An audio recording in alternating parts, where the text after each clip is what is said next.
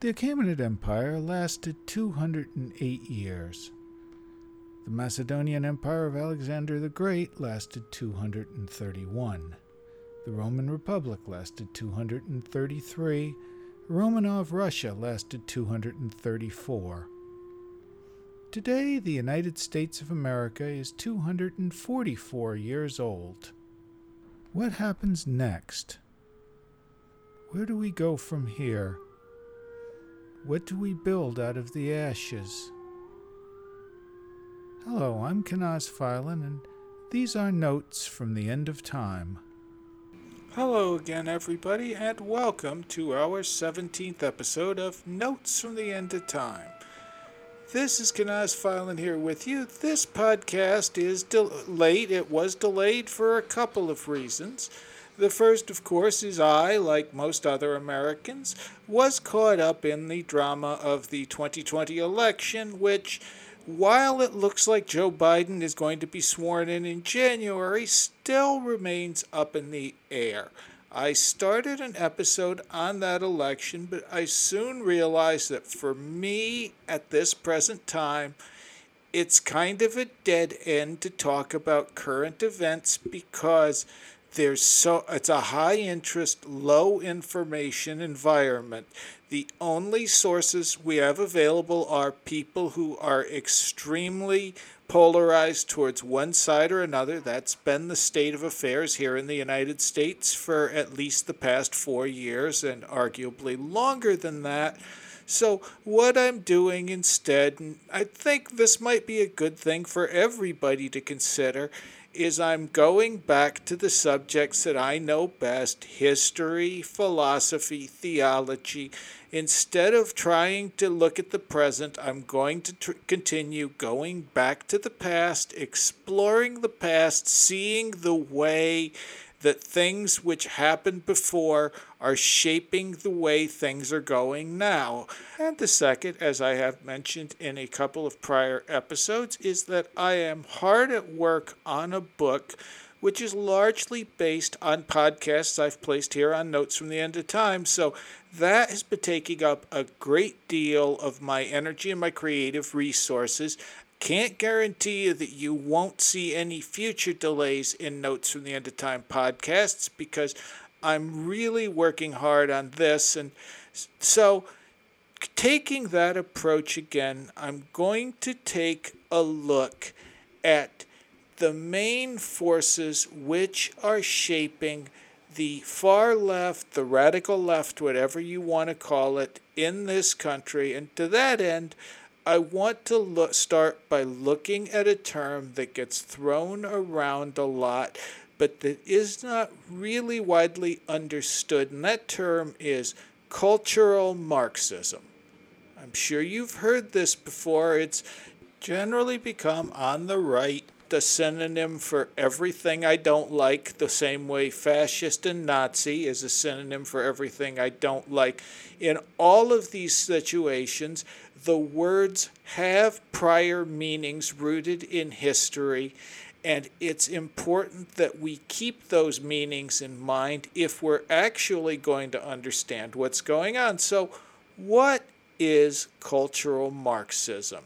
Cultural Marxism, probably one of the biggest influences on it, is a guy you may not have heard of. He was an Italian communist. He was the head of the Italian Communist Party. He'd even gotten himself elected to a seat in the Italian parliament before he was arrested by Benito Mussolini and then spent the final 11 years of his life in Italian prisons. And his name is Antonio Gramsci. Now, during his stay as an involuntary guest of Benito Mussolini, Gramsci compiled about 3,000 pages of what's come down to us as the prison notebooks, and he spent a great deal of time thinking about communism and thinking about what had gone wrong with communism. And one of the first things that he notices is that, according to Marxist theories, proletarian revolutions were inevitable once societies reached a certain degree of industrialization. And yet, while Western Europe had reached that degree of industrialization, while Western Europe had all the conditions necessary for what Marx thought would be an inevitable shift to communism. That shift to communism stubbornly refused to take place. In fact, the trade unions and the bourgeois who wanted to work with him seemed to be more strongly entrenched than ever. This was a problem that Marx and Engels had recognized. They had talked a little bit about the false consciousness, how workers considered themselves to be allied to the ruling class or syncretic with the ruling class rather than the opponents of the ruling class. But they had never gone into the kind of detail that Gramsci went into. For Marx and for Engels and for Lenin and Stalin, hegemony involved gaining political hegemony, gaining political power. The famous analogy Lenin used was that instead of sitting down at the banquet table, workers were content to accept the scraps that their masters threw to them at their feet. But for the most part, communist efforts up to this point had been focused on taking control of the political sphere, gaining political hegemony. Gramsci made an important distinction. He felt that the capitalist state had two overlapping spheres. One of them was that political society. That's the society that rules through force. They command the police and the military. But there's also a civil society that rules through consent, or as Gramsci put it, manufactures consent. And manufacturing consent has become a big term lately. It was popularized by Noam Chomsky, who described the process in a 1988 book which he wrote with Edward Herman, called Manufacturing Consent, the Political Economy of the Mass Media. For Chomsky and Herman, the function of the mass media is to amuse, entertain, and inform, and to inculcate individuals with the values, beliefs, and codes of behavior that will integrate them into the institutional structures of the larger society. In a world of concentrated wealth and major conflicts of class interest, to fulfill this role requires systematic propaganda. In countries where the levers of power are in the hands of a state bureaucracy, the monopolistic control over the media, often supplemented by official censorship, makes it clear that the media serve the ends of a dominant elite. It is much more difficult to see a propaganda system at work where the media are private and formal censorship is absent. Gramsci realized the bourgeois didn't just use military force to maintain control, they also reproduced their ideas in cultural life through their control of the media, through their control of universities, and through their control of religious institutions. Communists weren't going to win with just the direct, what Gramsci called the war of attack, the direct revolutionary struggle in the streets, the struggle for the ballot boxes.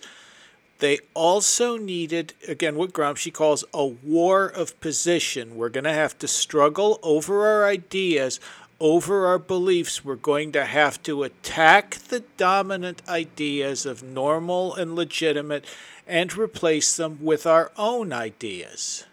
And so how do you gain cultural hegemony?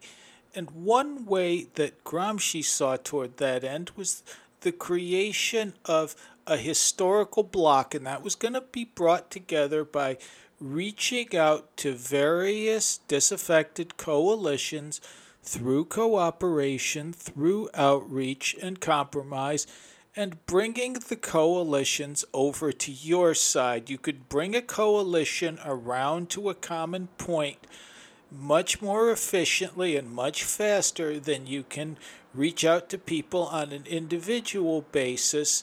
And it's much easier to get a collection of subcultures together successfully than it is to wage a successful revolution against opponents who are not only better armed but more popular than you.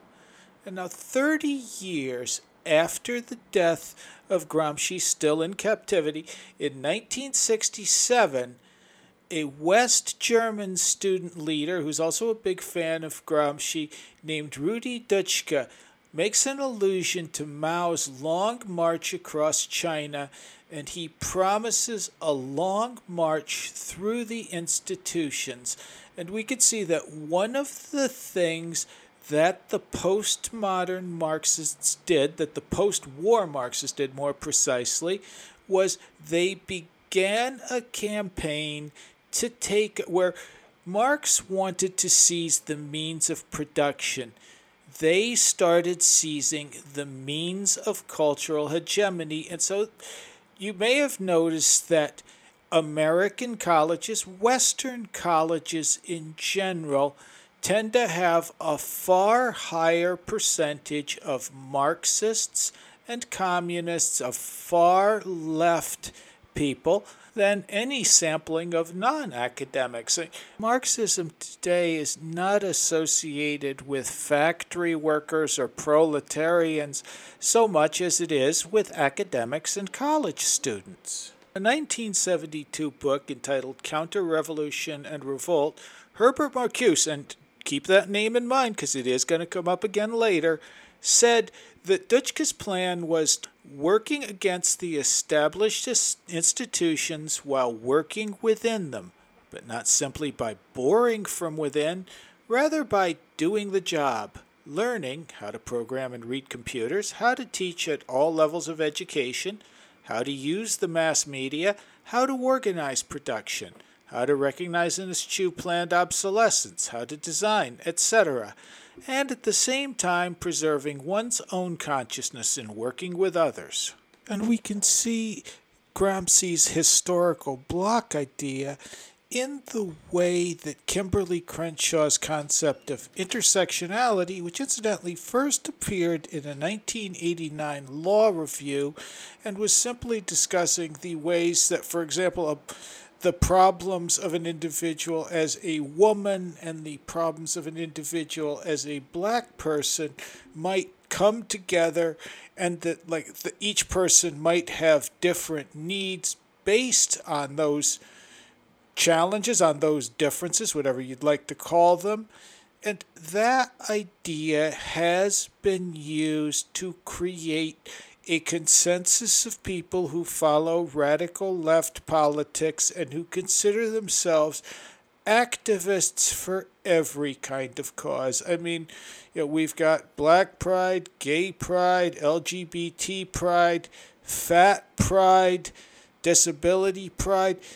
The people who are presenting themselves as activists here, the people that are marching, are all these activists across all these various groups all seem to be spouting much of the same jargon and have many of the same political ideas, and they've been brought together in a coalition which Gramsci would have called a historical bloc. And Gramsci's ideas on cultural hegemony also go a long way toward explaining the ongoing attack on speech on the internet and in social media. The basic idea is that you can stop people from being racist by stopping talk about racism, and the way that you do that is through using social pressure, such as, shaming, doxing, making people lose their jobs, making them unpopular, because human beings are pack primates. We want to be accepted. When you have a lot of people screaming at you that what you're saying is horrible and wrong, you generally won't say it. And that's gone a long way towards what we've called cancel culture. And Now, there's another influence on cancel culture that I want to get at that's pretty important as well. It comes from yet another group of people who were very influenced by Gramsci's ideas. They were also a group that was rethinking Marxism in the light of World War II. They come about a decade after him, they really get their start. In the light of World War II, in the light of seeing the rise of Hitler in Germany, just as Gramsci had seen the rise of Mussolini in Italy, and in seeing the rise of Stalin and seeing the Stalinist excesses. Stalin was one of the most brutal dictators of the 20th century. Stalinist society was not the communist utopia that everybody had been hoping for. And now a group of German Jewish scholars who wound up in the United States as refugees with the rise of Hitler. They had been part of the Institute for Social Research at Goethe University in Frankfurt. They had been Marxist, or at least Marxist friendly, and they were disappointed with the way they saw the post-war world going, and they looked to Gramsci, and they also looked to another source, Sigmund Freud.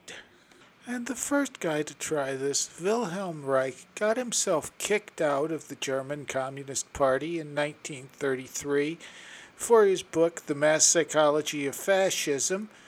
10 years later, writing the introduction for the English translation that would be released in 1946, Reich said something very interesting. He noted that today it is not the communist or the socialist parties, but in contradistinction to them, many non-political groups and social classes of every political hue that are becoming more and more revolutionary, i.e., are striving for a fundamentally new rational social order.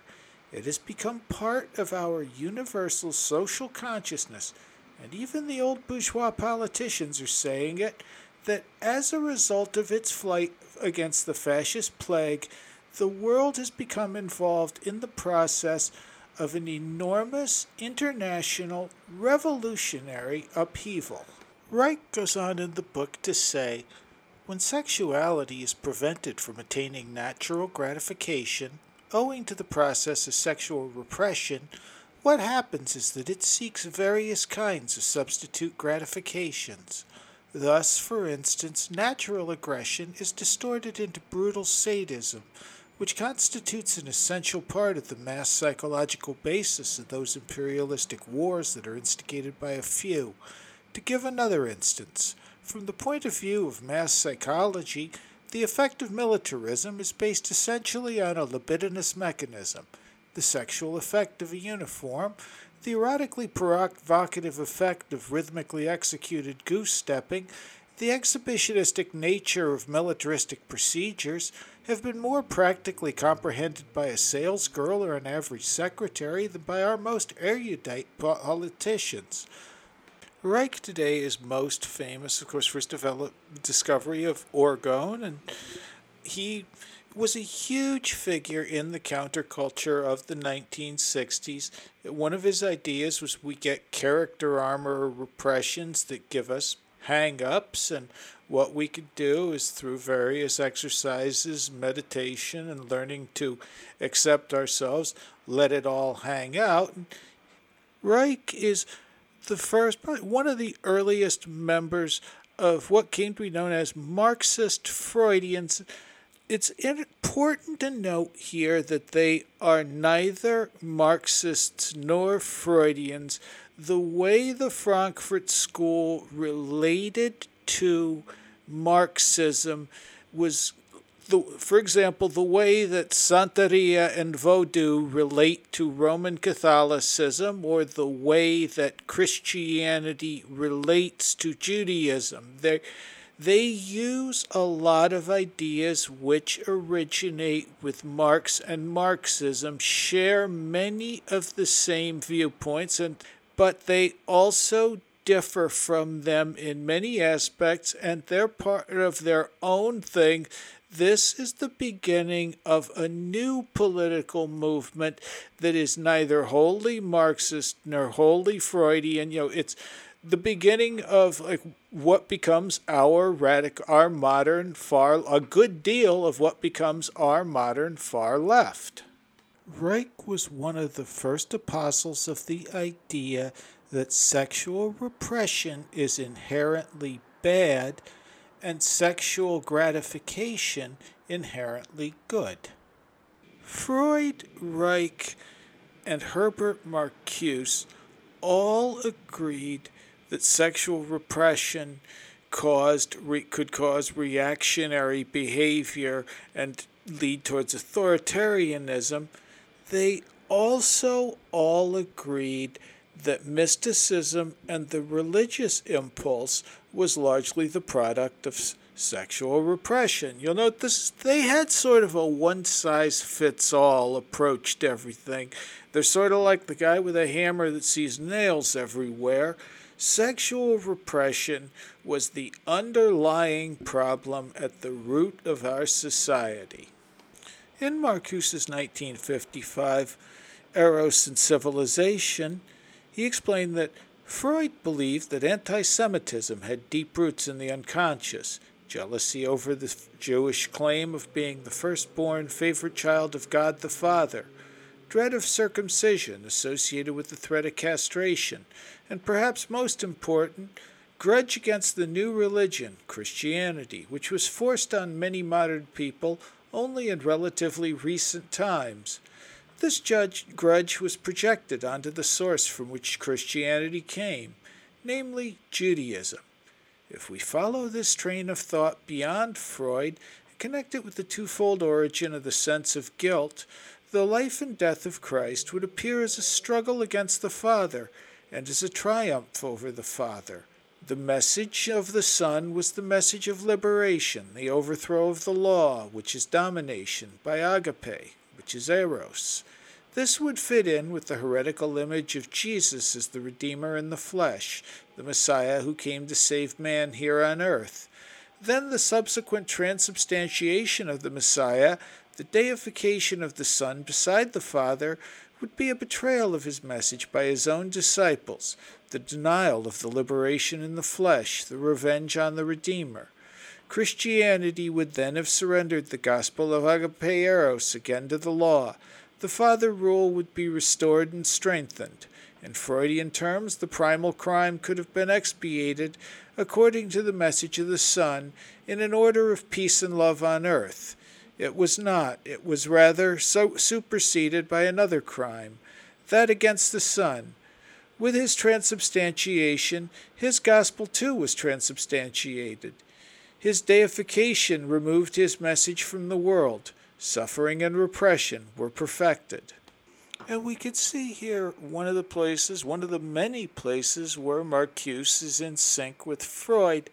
But one important place where he broke was Freud had the idea that sexual repression was necessary to holding up a civilization. We had to learn to control our sexual urges and use them in an appropriate manner to keep the social order together. And Marcuse challenged that idea.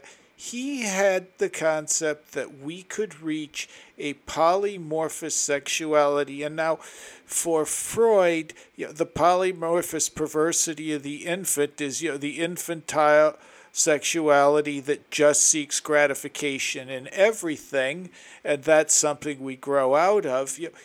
What Marcuse envisioned was this polymorphous sexuality would make the entire body is going to be a thing to be enjoyed and an instrument of pleasure, and from that we would see a disintegration of the institutions in which the private interpersonal relations have been organized, particularly the monogamic and patriarchal family. This utopian view of stopping your way to a better world became hugely influential in the late 60s and certainly through the 70s when we start seeing the rise of the gay rights movement. We start seeing swinging, free love, pornography starts moving above ground.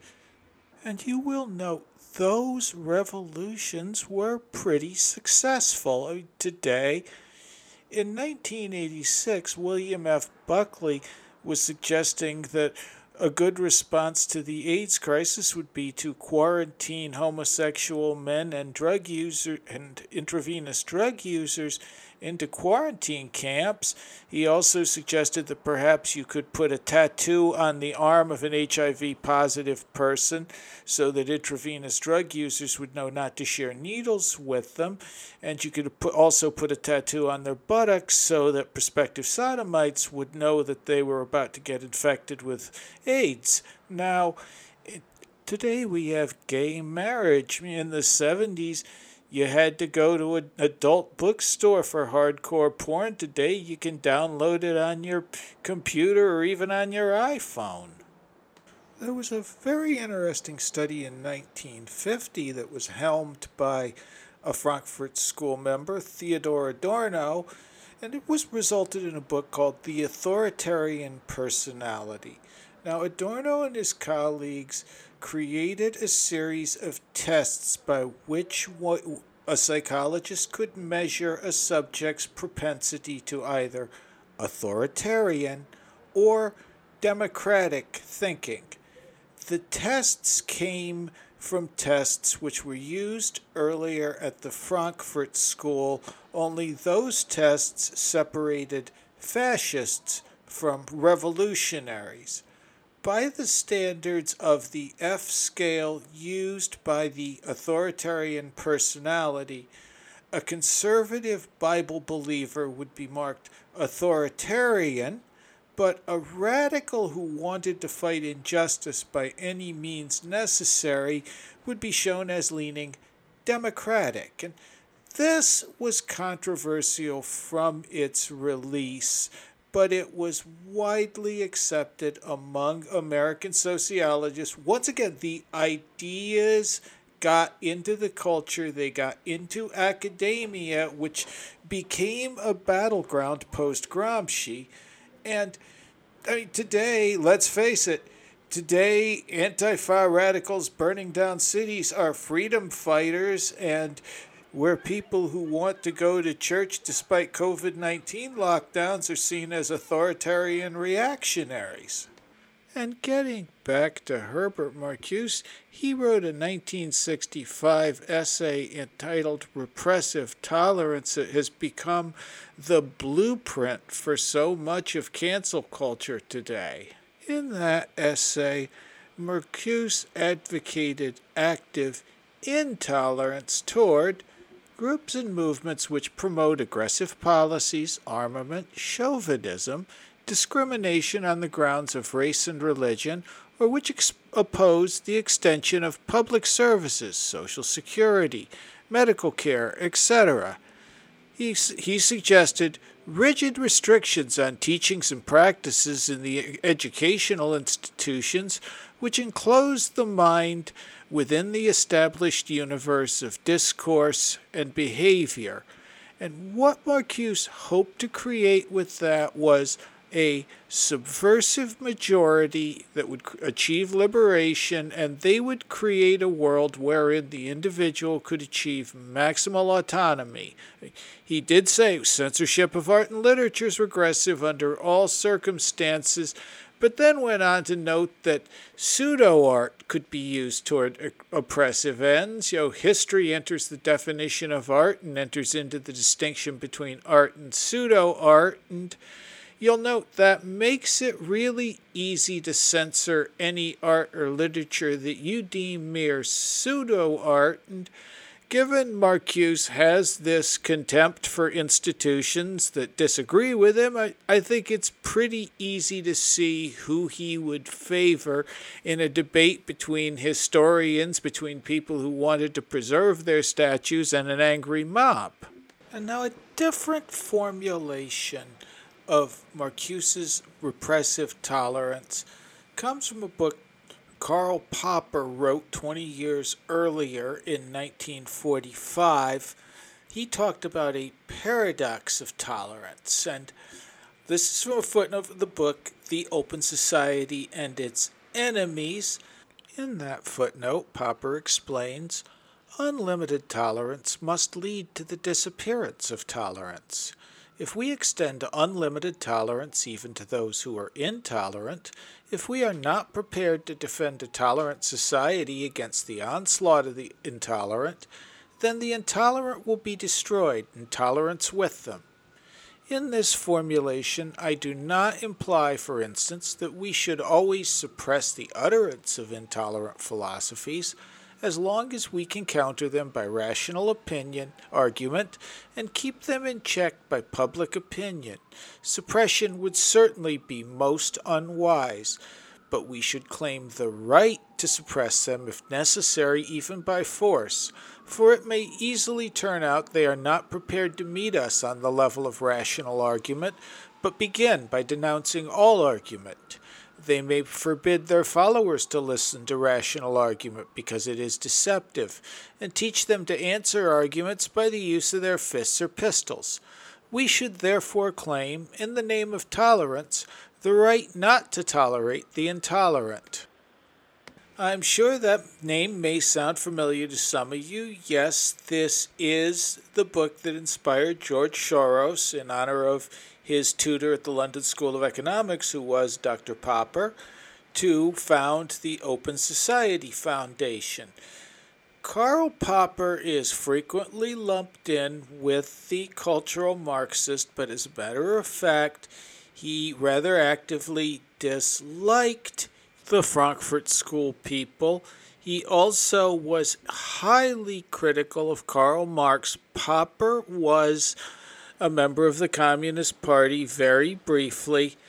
Left in disgust, Popper's idealized world, his open society, actually looked very much like the Vienna he grew up in at the turn of the 20th century. And at that time, Vienna was a pretty prosperous city. It was a multicultural and multi-ethnic city. It was historically, it's the gateway between Eastern Europe and Western Europe. There were a lot of things going on there. Gustav Klimt was painting. Sigmund Freud, at the turn of the 20th century, has a psychoanalysis office in Vienna. You've got Gustav Mahler, Arnold Schoenberg. There's a lot going on, and he grew up in that very peaceful. Again, everybody got along. It was a nice, cultured, well-educated place. And he was a nice, cultured, well-educated young man. Popper dedicated the Open Society and its enemies to Friedrich Hayek, and Friedrich Hayek is not as well known today. He received a Nobel Prize for Economics in 1974. He's one of the leading figures of the Austrian School of Economics, and he's also, at the time, he was most famous for a book he wrote in 1943 called The Road to Serfdom, which is this stinging condemnation of socialism and a strong defense of free market economics. Popper is a classical liberal. Not like what the word liberal means today. When I use that, I mean a liberal in the tradition of John Locke, in the tradition of the Founding Fathers. He was a classic believer in a free society, which involved a lot of individual rights. Wanted a strong safety net in place for the poor. He also wanted to make sure that people had equal access to the law, to education, and to opportunities, regardless of race, color, creed, or other defining factors. These are not in and of themselves bad ideas. Most people, certainly most Americans, would agree with them. And if it seems like I've painted an overly rosy picture of Vienna at the turn of the century, it wasn't all sunshine and light. The mayor during that time period of Vienna was a guy named Karl Lueger. Karl Lueger was insanely popular with the Viennese people. He's considered the guy who brought the city of Vienna into the modern world. He built a lot of gardens. He was wildly popular, as I said, with the people. He was hated by the aristocrats. He was elected to office in 1895. Franz Joseph, Emperor of the Habsburg Emperor at the time, refused to let him be mayor until 1897, and that only after a personal intercession from the Pope. Lueger was the head of the Christian Social Party. He was a devout Catholic, and he was very pious. He got his start as a lawyer, where he became famous for helping poor people out. If you remember an earlier episode, Robespierre had a very similar career to this. But by all accounts, Karl Lueger was an excellent mayor, but he was kind of given to fiery speeches. He frequently criticized the aristocracy, and, well, here's an excerpt from a speech of his in 1899. Here in our Austrian fatherland, the situation is such that the Jews have seized a degree of influence which exceeds their number and importance. In Vienna, the poor craftsman has to go begging on Saturday afternoon. To turn the labor of his hands to account, he has to beg at the Jewish furniture dealers. The influence on the masses in our country is in the hands of the Jews. The greater part of the press is in their hands. By far the largest part of all capital, and in particular high finance, is in Jewish hands, and in this respect the Jews operate a terrorism of a kind that could hardly be worse. For us in Austria, it is a matter of liberating Christian people from the hegemony of Jewry. Now, I should note that most historians today agree that Lueger's anti-Semitic rhetoric was largely intended to get votes rather than based on any deep-seated personal feelings of his. William L. Shirer, who's most famous for writing Rise and Fall of the Third Reich, said that Lueger's opponents, including the Jews, readily conceded he was at heart a decent, chivalrous, generous, and tolerant man. He had many friends who were Jews. When he was asked about that, he said, well, I decide who's a Jew. Writer Stefan Zweig, who was a Viennese Jew, grew up in Vienna during his term of office, recalled his city administration was perfectly just and even typically democratic. But despite all this, Lueger had one fan who would later write very enthusiastically about him. He showed up in Vienna not long after his mother died.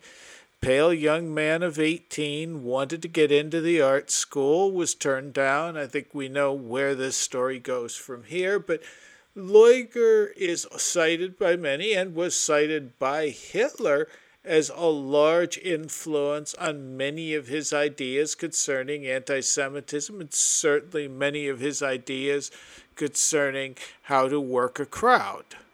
And there had always been an understanding in Europe that a Jew who converted to Christianity was a Christian and entitled to the rights of citizenship. That had been the case. Karl Marx's father, Heinrich Marx, converted to Lutheranism so he could continue his law practice. Gustav Mahler famously converted so that he could get a position at the Vienna Opera House, and Karl Popper's father had converted to Lutheranism earlier, before he was born. So there was a tradition there that, a baptized Jew was a Christian. As the Bible says, there is neither Jew nor Greek, there is neither slave nor free in Christ Jesus. And this basic understanding is starting to be threatened about the time that Karl Popper is growing up. Wagner famously criticizes Mahler, criticizes Mendelssohn, criticizes other baptized Jews because, of course, they can't do real German music because they don't have German souls, they have Jewish souls. And this idea is going around Vienna at a time, and again, that struggling art student is going to pick up on those ideas. And this certainly shapes a lot of Popper's thoughts. One of the big ideas you see throughout open society and its enemies is this real fear and loathing of the great man, the idea that we have to defer to some kind of great man. He was really distrustful of any sort of demagogue coming to power because he had seen this wonderfully tolerant, diverse, cosmopolitan society that he grew up in, torn apart by demagoguery. He had no more use for revolutionaries than he had for reactionaries. In the second edition foreword that he wrote in 1952, Popper says, "Our greatest troubles spring from something that is as admirable and sound as it is dangerous, from our impatience to better the lot of our fellows." Gramsci and Marcuse wanted to work for the overthrow of the current society. Popper was more interested in improving the current society, making it more tolerant, more diverse, and getting away from the idea of nationalism again. Where Marcuse and Reich thought that religion was all based in the suppression of sexuality. Gramsci saw it as an instrument used to maintain power. Popper really didn't have that much of a problem with organized religion. He was baptized. He was not a particularly devout Lutheran, but he actually identified as an agnostic. He didn't really have a great deal of interest in theological questions, but he certainly saw that there were social benefits to Christianity. As he said in the 1940 speech, the groups that he have a problem with are the various brands of totalitarianism and racialism. These are movements which, with fervent belief, try to destroy the greatest achievement of Christianity, the belief that we are all brethren, that all the differences between us are ultimately not very important at all, the belief, in short, in the unity of mankind. And of course, as I mentioned earlier, Karl Popper today is probably most famous for his fan, George Soros, who founded the Open Society Institute, and whose national and regional foundations and thematic programs give thousands of grants every year toward building inclusive and vibrant democracies. The Soros Foundations have done a great deal of work in influencing politics around the world and in the United States on a local level. Soros-related foundations, people connected to the Open Society, Thousand Currents, have put large amounts of money into local races for district attorneys, for state senators, for city representatives. And no, this is not some wild-eyed crackpot conspiracy theory. The Open Society Institute has a website. You can go to it. It will list many of the projects it's connected to. You can go to the projects that are listed, have links on them. You can follow them, and you can go to websites for these projects and offices. You can find something like Local Progress, which is a gathering of local officials to get together to promote certain ideals which are brought in from the Open Society Institute. The ever reliable Snopes said that there was no evidence Soros gave money to rioters after Michael Brown's 2014 death, but during that year he did give at least $33 million to, and this is Snopes, already established groups that embolden the grassroots, on the ground activists in Ferguson. And if it seems strange that a devotee of Karl Popper would be supporting revolutionaries when Popper despised such a thing, keep in mind also that George Soros, and again, this is not a conspiracy theory, this is well documented, one of the big players, major masterminds behind what are known as color revolutions. They happen throughout Eastern Europe. They've happened in several countries. In 1995, Deputy Secretary of State Strode Talbot said that George Soros' policy toward Eastern Europe was not identical to the foreign policy of the U.S. government, but it's compatible with it. It's like working with a friendly allied independent entity, if not a government. We try to synchronize our approach to the former communist countries with Germany, France, Great Britain, and with George Soros. So how do we apply this to current events? Well, at the time I'm recording this, it's 3 a.m. on Friday, November 13th, 2020. We still don't know for certain who is the President of the United States. We know that the election has been hotly contested. We know that there appears to be some evidence of voter irregularities. In fact, there appears to be a great deal of evidence of voter irregularities. It's not clear where this is going to go. It is clear that Trump is going to drag this out to the bitter end and do everything he can to delegitimize Joe Biden should Biden come into office. Should Trump manage to pull this off somehow, and it's not an absolute impossibility, honestly, at this point, I'd give it maybe 80-20, 80% Joe Biden gets sworn in on January 20th and 20% that Donald Trump gets sworn in.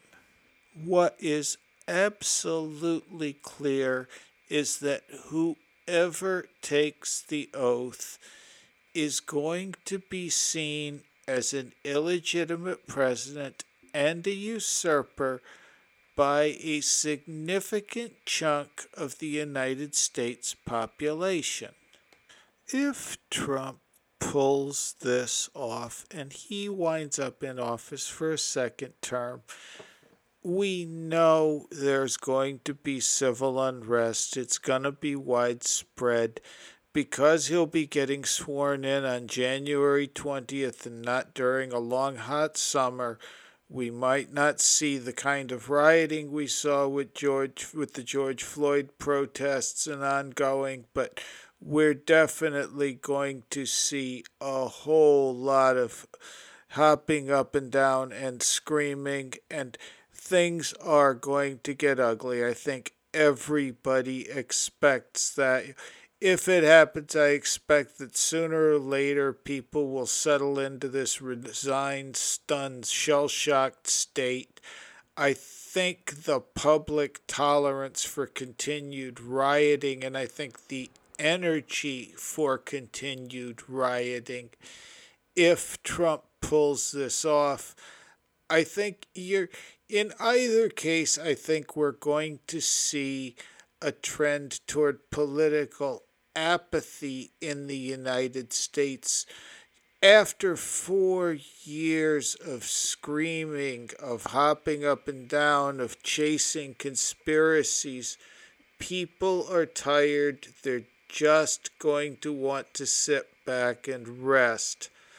A lot of the people that have come in to like the radical politics through intersectionality and through wokeness, again, those are very bourgeois movements. They don't spend a lot of time caring about the poor or the working classes. They're much more about the right of the individual to express their individualness. And so I expect to see that you're going to continue to see gay marriage is certainly, I think, at this point, a done deal in American society. I think the acceptance of homosexuality, at least the tolerance of it within American society and within Western society, is a done deal.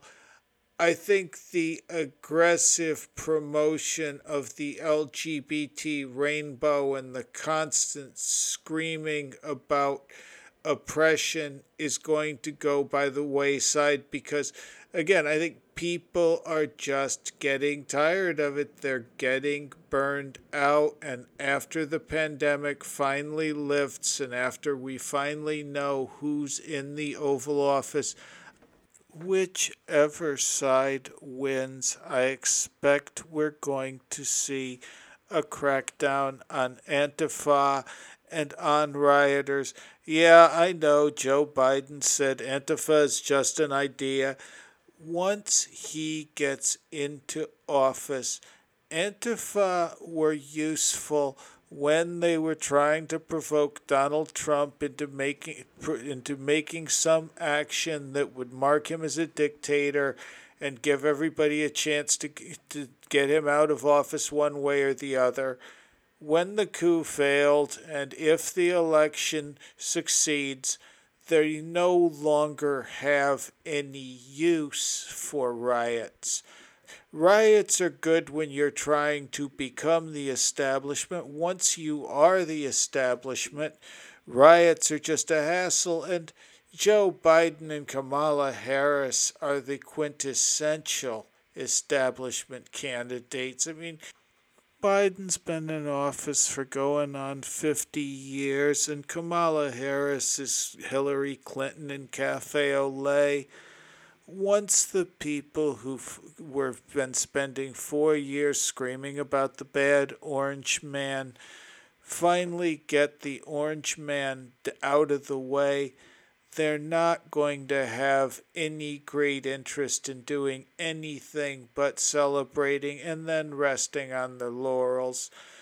The funding for a lot of these activist organizations will be diverted to other causes, which help better fit the idea of an open society and, of course, open markets. I expect that whoever gets into office will be facing several years, possibly a decade or more, of stagflation to deflation, continuing lack of economic growth in the United States. I do not expect the ethnic tensions which have culminated in the 2020 riots to improve. If anything, I expect we're going to be seeing greater resentment. Marcuse warned that the sexual revolution was in danger of becoming commodified and used as just another tool of sedation by the masters, and I think that that's one of the few cases where I can honestly say Marcuse got it right. I expect to see that a lot of the sexual dysfunction within our society, a lot of the broken families and broken relationships, which I've seen, the brokenness of the ability to form relationships brought about by the ready availability of casual sex and pornography. People are starting to look at that, and I think you're going to start seeing resistance movements moving toward that. as I've said, I feel like the best answer to the problem of the rise of cultural Marxism is the same answer we had to the rise of communism. The Soviet Union couldn't wipe out Christianity. There was a 70-year campaign to repress it, including decades of bloody violence, and yet as soon as the Soviet Union fell, the Russian Orthodox Church sprung right back up again, and it just keeps growing and growing. I think that looking to Christianity and looking to tradition, founding those communities, founding those faith communities, developing those networks, and those faith networks, preserving the old traditions, preserving the old morality, preserving old customs, and I think doing that in the face of the cultural war, just like Christianity has been forced to do time and again in the face of war, may be the best, is the best, and maybe the only chance for the survival of our tradition and our culture. In the name of the Father, and the Son, and of the Holy Spirit, I thank you very much for listening. This is episode 17 of Notes from the End of Time. Kenaz Filan here with you. May God bless us each and every one. Kenaz Filan signing out.